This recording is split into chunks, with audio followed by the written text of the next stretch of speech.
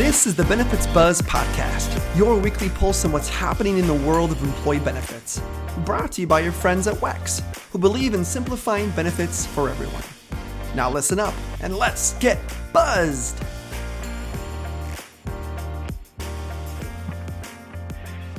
Hi everyone, welcome to another episode of Benefits Buzz. I'm your host, Nathan Coverstone. You know, open enrollment is just a couple of months away for most of you, and that means that you're likely already in the throes of planning for it. We surveyed our participants earlier this year to learn more about their benefits needs, and we had about 60,000 individuals respond to our survey. We'd like to share some of that information with you today because we feel like it might help inform your open enrollment planning as you look to better support your employees, all while boosting your retention numbers. Hayden Goethe, who is our senior content marketing strategy here at WEX, will be joining me as a guest to discuss the results of our survey. Hayden, thank you so much for being here. It's great to have you on the show. Hey, thanks, Nathan. Nice to be here again. You're always a welcome guest. So I've got a ton of questions about our survey, but before we get into the findings, can you tell us a little bit more about the survey? Who did we survey? What did we survey? And what were we really hoping to achieve? Yeah, great question. Yes, this was an exciting venture for me and for the team. So we surveyed. We sent a survey to HSA, FSA, and HRA participants who were eligible to receive a survey. I won't get into all the details of that, but we surveyed them back in May of this year, and we received responses from almost 60,000. So a pretty good, healthy chunk of people. That makes the survey more than credible. And really, the goal of the survey was to just learn more about some of their wants and needs. But it wasn't. It was on a broad level. Some of it was messaging, some of it was content, some of it was even like, how do you like to get help? Where do you like to find resources, things like that. Anything that we could leverage from a content team standpoint to produce the type of content that helps them better understand the benefits that they're enrolled in. But we also partnered too with the service teams here at WEX, and we partnered with product marketing and product. So there were other stakeholders in here as well that were informing some of what we got. And it was really interesting. 82% of the respondents we had in the survey said they were very involved in making decisions regarding their benefits. So this is a really highly engaged group of respondents that we had. Yeah, it's actually really, really impressive. I mean, regardless of who we had to partner with to get there, to get 60,000 individuals to respond, that in and of itself is really impressive. So great job.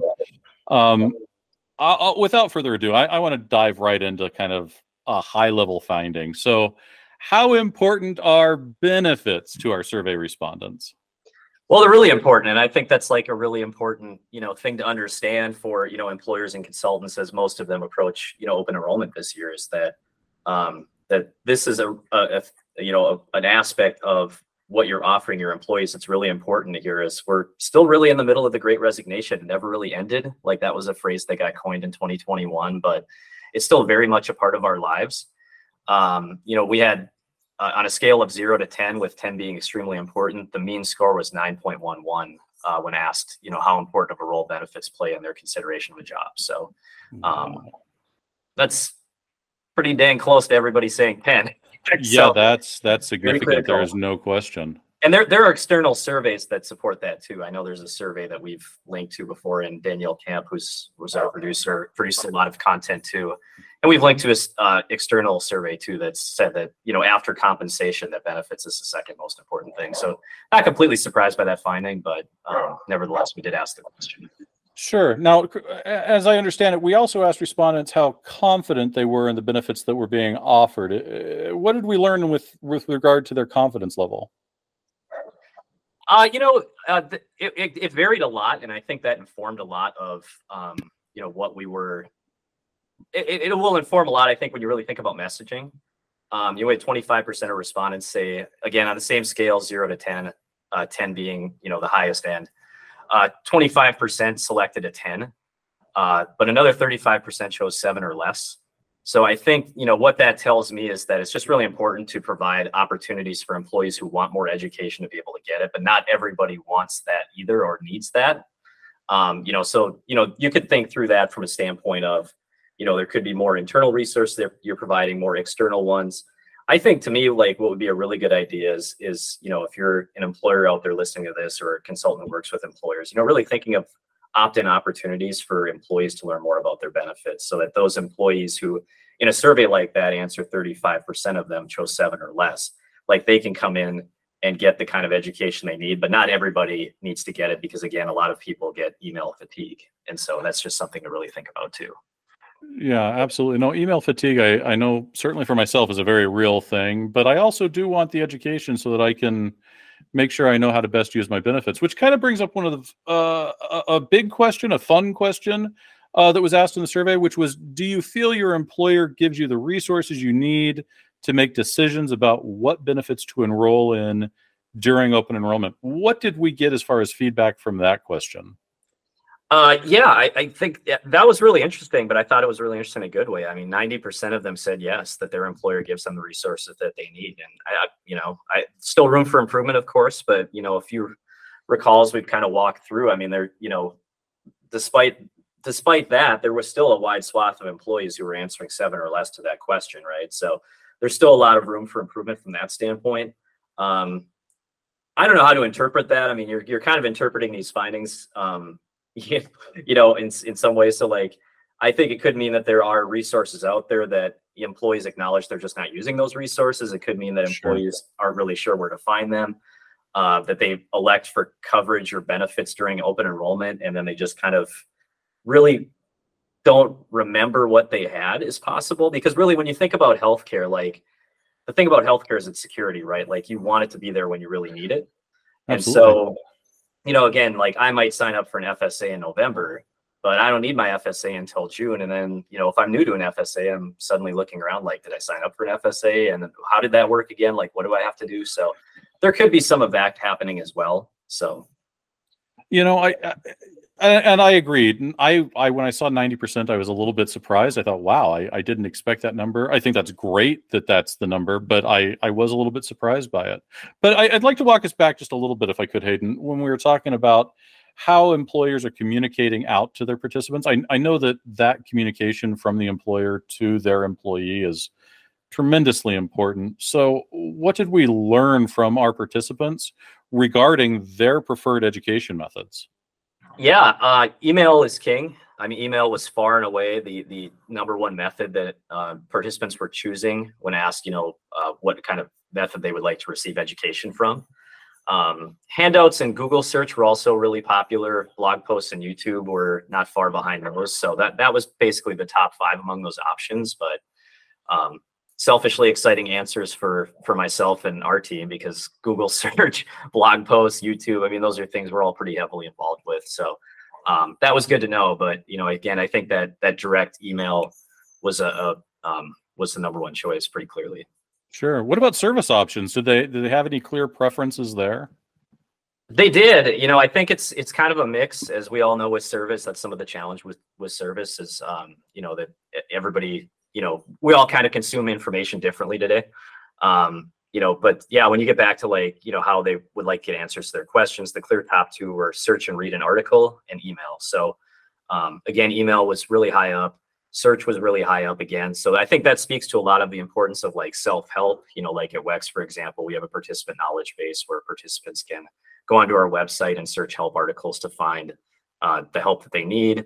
But again, those other options too, like phone call, chat, search and watch a video, those were all pretty high in terms of responses too, which just kind of speaks to like really important to offer like a diverse set of service methods, because again, there are people who love to call in and get the answer they need via phone call. And then there are some people who are like, that is, we've all talked to people, right? That is like the last thing some people want to do from a service perspective is have to make a phone call.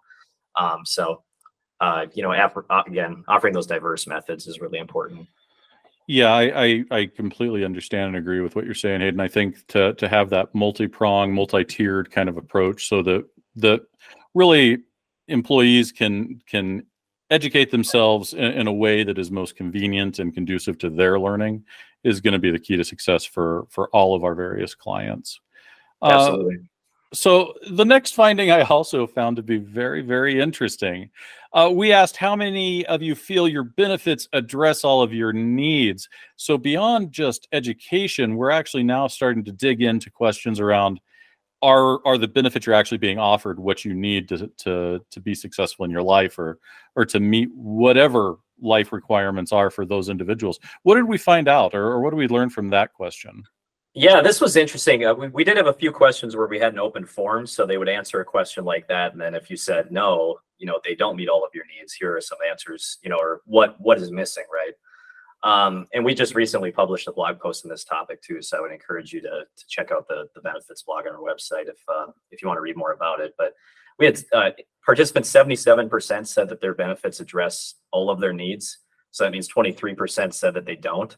And so from that 23%, they were invited again, like, what's missing? What are you missing? I would say that the common thread, of what was missing was just choice. It wasn't necessarily like, I want a high deductible health plan, I want a low deductible health plan, I want an FSA.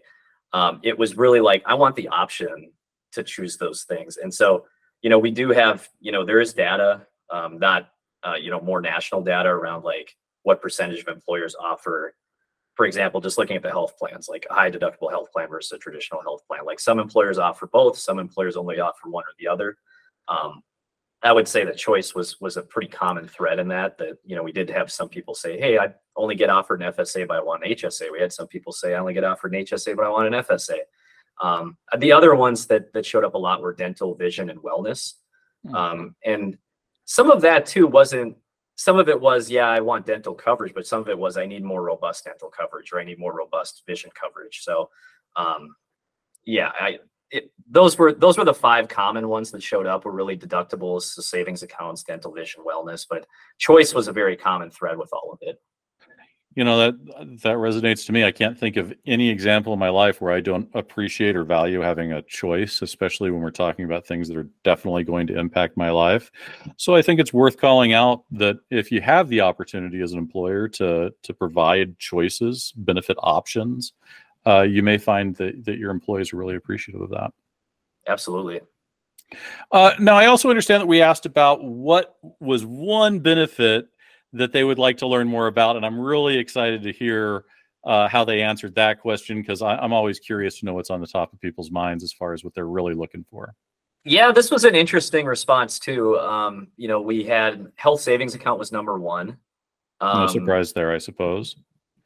Yeah, I don't know. It's interesting because like the next 2 that come to me are like less popular accounts, like they're not as commonly enrolled in. So like, I'm not sure how to interpret that. So HSA was number 1, and from popularity standpoint, I could see where that would happen. But then after that, it was lifestyle spending account and pet insurance, really, which are less engaged in accounts. So I think part of it, when you think about HSAs, which is something that we all in this call have spent a lot of time talking about, they cover so much ground that some people are using them for immediate needs. Some people are using them as long-term savings accounts.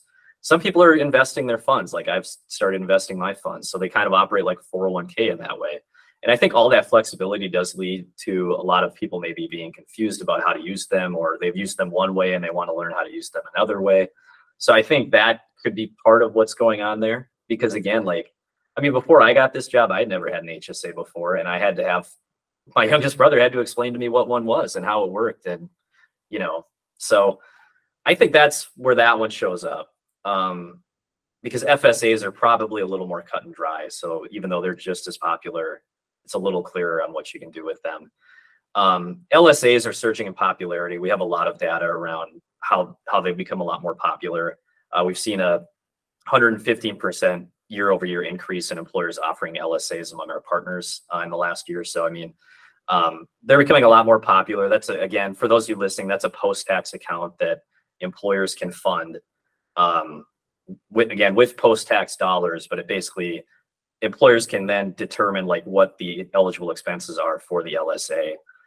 It's typically like lifestyle type expenses or wellness type expenses. So gym memberships and things like that. So you can kind of drive really positive participant, behavior through this account by providing funds specifically for something you want to target. And then pet insurance, I've been a guest on this podcast before. I've had my dog in the background before. It's something I've looked into. I've never actually enrolled in it, but pets, pet adoption increased a lot during COVID. And so maybe a lot of people have pets now, and they're a few years into having those pets and they're starting to think about, hey, how can I mitigate some of the medical expenses regarding having a pet? So that could be part of that too. What you said about the HSA really resonated with me, that it really is kind of an all-in-one option where, hey, maybe you're looking to invest, maybe you're looking to save, maybe you just need to actually use these funds for existing expenses. But it really can meet pretty much anywhere where they're at. And I think that's really interesting and probably accounts for why it's so popular. Yeah. Well, I was going to say too, I mean, and we have data and we have some programs too, just from a participant communication standpoint around trying to meet people where they are with HSAs when they have one. And so, one of the things we've learned is like people commonly, I think we've segmented 7 different HSA participant groups of like, okay, this person's an investor, this person's a non-user, doesn't even engage in the account, this person is a spender, things like that. But like one thing that we've seen is like people do hop from stage to stage in their life. Like we all do, absolutely. We're evolving, so, I wasn't always an investor. Now I'm an investor today. So I think, that's a big part of it. I'm sure from the education standpoint is like, there are people who have been an HSA spender for 4 years and they love spending their HSA funds, but they finally have a little bit of a balance and they're like, hey, okay, I want to start looking at long-term retirement planning with this account. I want to start, investing my funds, again, with an HSA, all funds carry over from year to year. So those are great retirement planning and investment tools. So I think that's probably a huge part of it. Sure. And I got to tell you, having now working in kind of a more remote posture, it is great to have my four-legged friends home and my colleagues in the house. So, I too understand wanting to look maybe more into pet insurance. I think that's really cool that came up, that people are interested in that. It probably does speak to kind of the dynamic in which we work now. Yeah. I mean, I've looked into it almost every year and my dog is now just turned 14 like a few months ago. Wow. And so he's getting up there. So that's, you really start thinking about pet insurance stuff at that point. So totally get that. Absolutely. Sure. So far it sounds like the feedback we've heard from the survey really is, hey, we like that we get communication. We are interested in education. We want choice. And it sounds like people know kind of what it is that they're looking for to some extent. But that does bring me to maybe one of the final questions on the survey, which is we provided a list of common benefit terms to kind of gauge how well individual participants understand them. So what did that tell us, or how did they communicate back? Are they understanding the terms that are kind of normal or regularly thrown about in the industry? Yeah, that was an interesting list. I think, I don't remember how many terms were on the list. There were probably 15 or something like that. But, so what they came back with, we just basically wanted to understand their comprehension of terms that get commonly used. And again, it's not terms that necessarily we've created. It's not terms that necessarily any administrator has created. A lot of times these are IRS terms and they have very technical ramifications. They have, compliance ramifications, but, what they came back with, the most misunderstood terms on our survey were embedded versus non-embedded, which just refers to deductible types. That was followed by substantiation, which is a really common term that gets used, just to define substantiation. That's, you have to provide, it's the process of providing documentation to prove that an FSA claim is eligible for FSA funds. So, an explanation of benefits is commonly what that would be.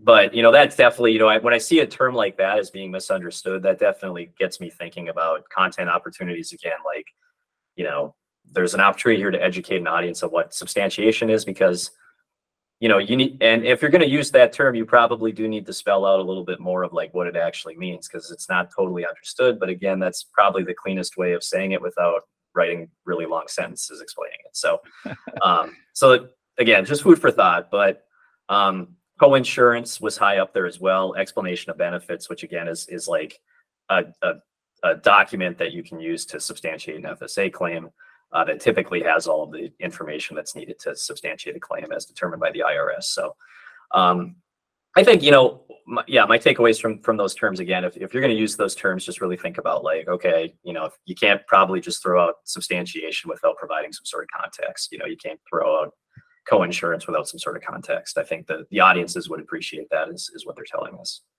Yeah, I think that's fair. And to be candid, Hayden, before I worked at WEX, I didn't understand what substantiation meant, or certainly I didn't know what an explanation of benefits was. So I think there's something that also can be taken away, or our listeners can lean into, and that is that these are not insurmountable challenges. These are things that absolutely can be educated on and have people actually get to a point that they're very comfortable with those terms, if that's the terms that they want to use. Well, and it's challenging. I mean, just, personally from a communicator perspective, like in some ways it felt almost easier getting to what you're saying about like, yeah, well, I didn't understand what substantiation was before I started working here. Like I didn't either. And like, when I think about how I communicated when I first got into this industry, like you probably were more cognizant of that because you yourself were still learning what all this stuff meant. And so now you get into a place where you've written about this for a while. You need those kind of reminders, I think, of like, oh yeah, not everybody's like living in this world every day, for 5 days a week, for 5 years. So, it's important to have those reminders, I think. And because not everybody's like, just, again, health insurance, healthcare, you want it when you need it. You might spend months not thinking about it. Hopefully you spend longer than that. So it's good to have this kind of information to kind of support what we're doing. Absolutely. And it's great to hear that, 90% of respondents are pretty engaged with their benefits. So that's an audience that wants to learn, wants to explore their benefits, wants to do things. So, and I'm sure that those numbers are pretty much the same across the board for all of our clients as well. So yeah, definitely. Again, it was a wide pool. So absolutely. Well, Hayden, as always, it has been a pleasure to have you on the show. Thank you so much for your insights. You are always welcome to come back anytime you'd like. Please never hesitate. And I want to also thank all of you, our listeners, for tuning into today's episode. If you haven't already, and I don't know why you wouldn't have, but go ahead and subscribe to Benefits Buzz and leave us a review. We also would love to hear what topics may be of interest to you. We're happy to cater the podcast to your needs. Thank you very much, everyone. Hope you have a great time. Thank you.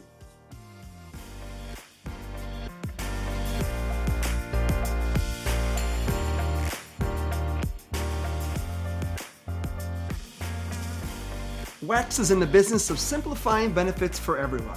Now, although we certainly hope our podcast sparks some aha moments, like that was pretty cool, but of course we cannot provide legal, investment, or financial advice. And, well, therefore, nothing shared in this podcast should be interpreted as such. We encourage you to seek out appropriate professional advice regarding your plans. Hey, congratulations! You made it through our disclaimer. Thanks for listening.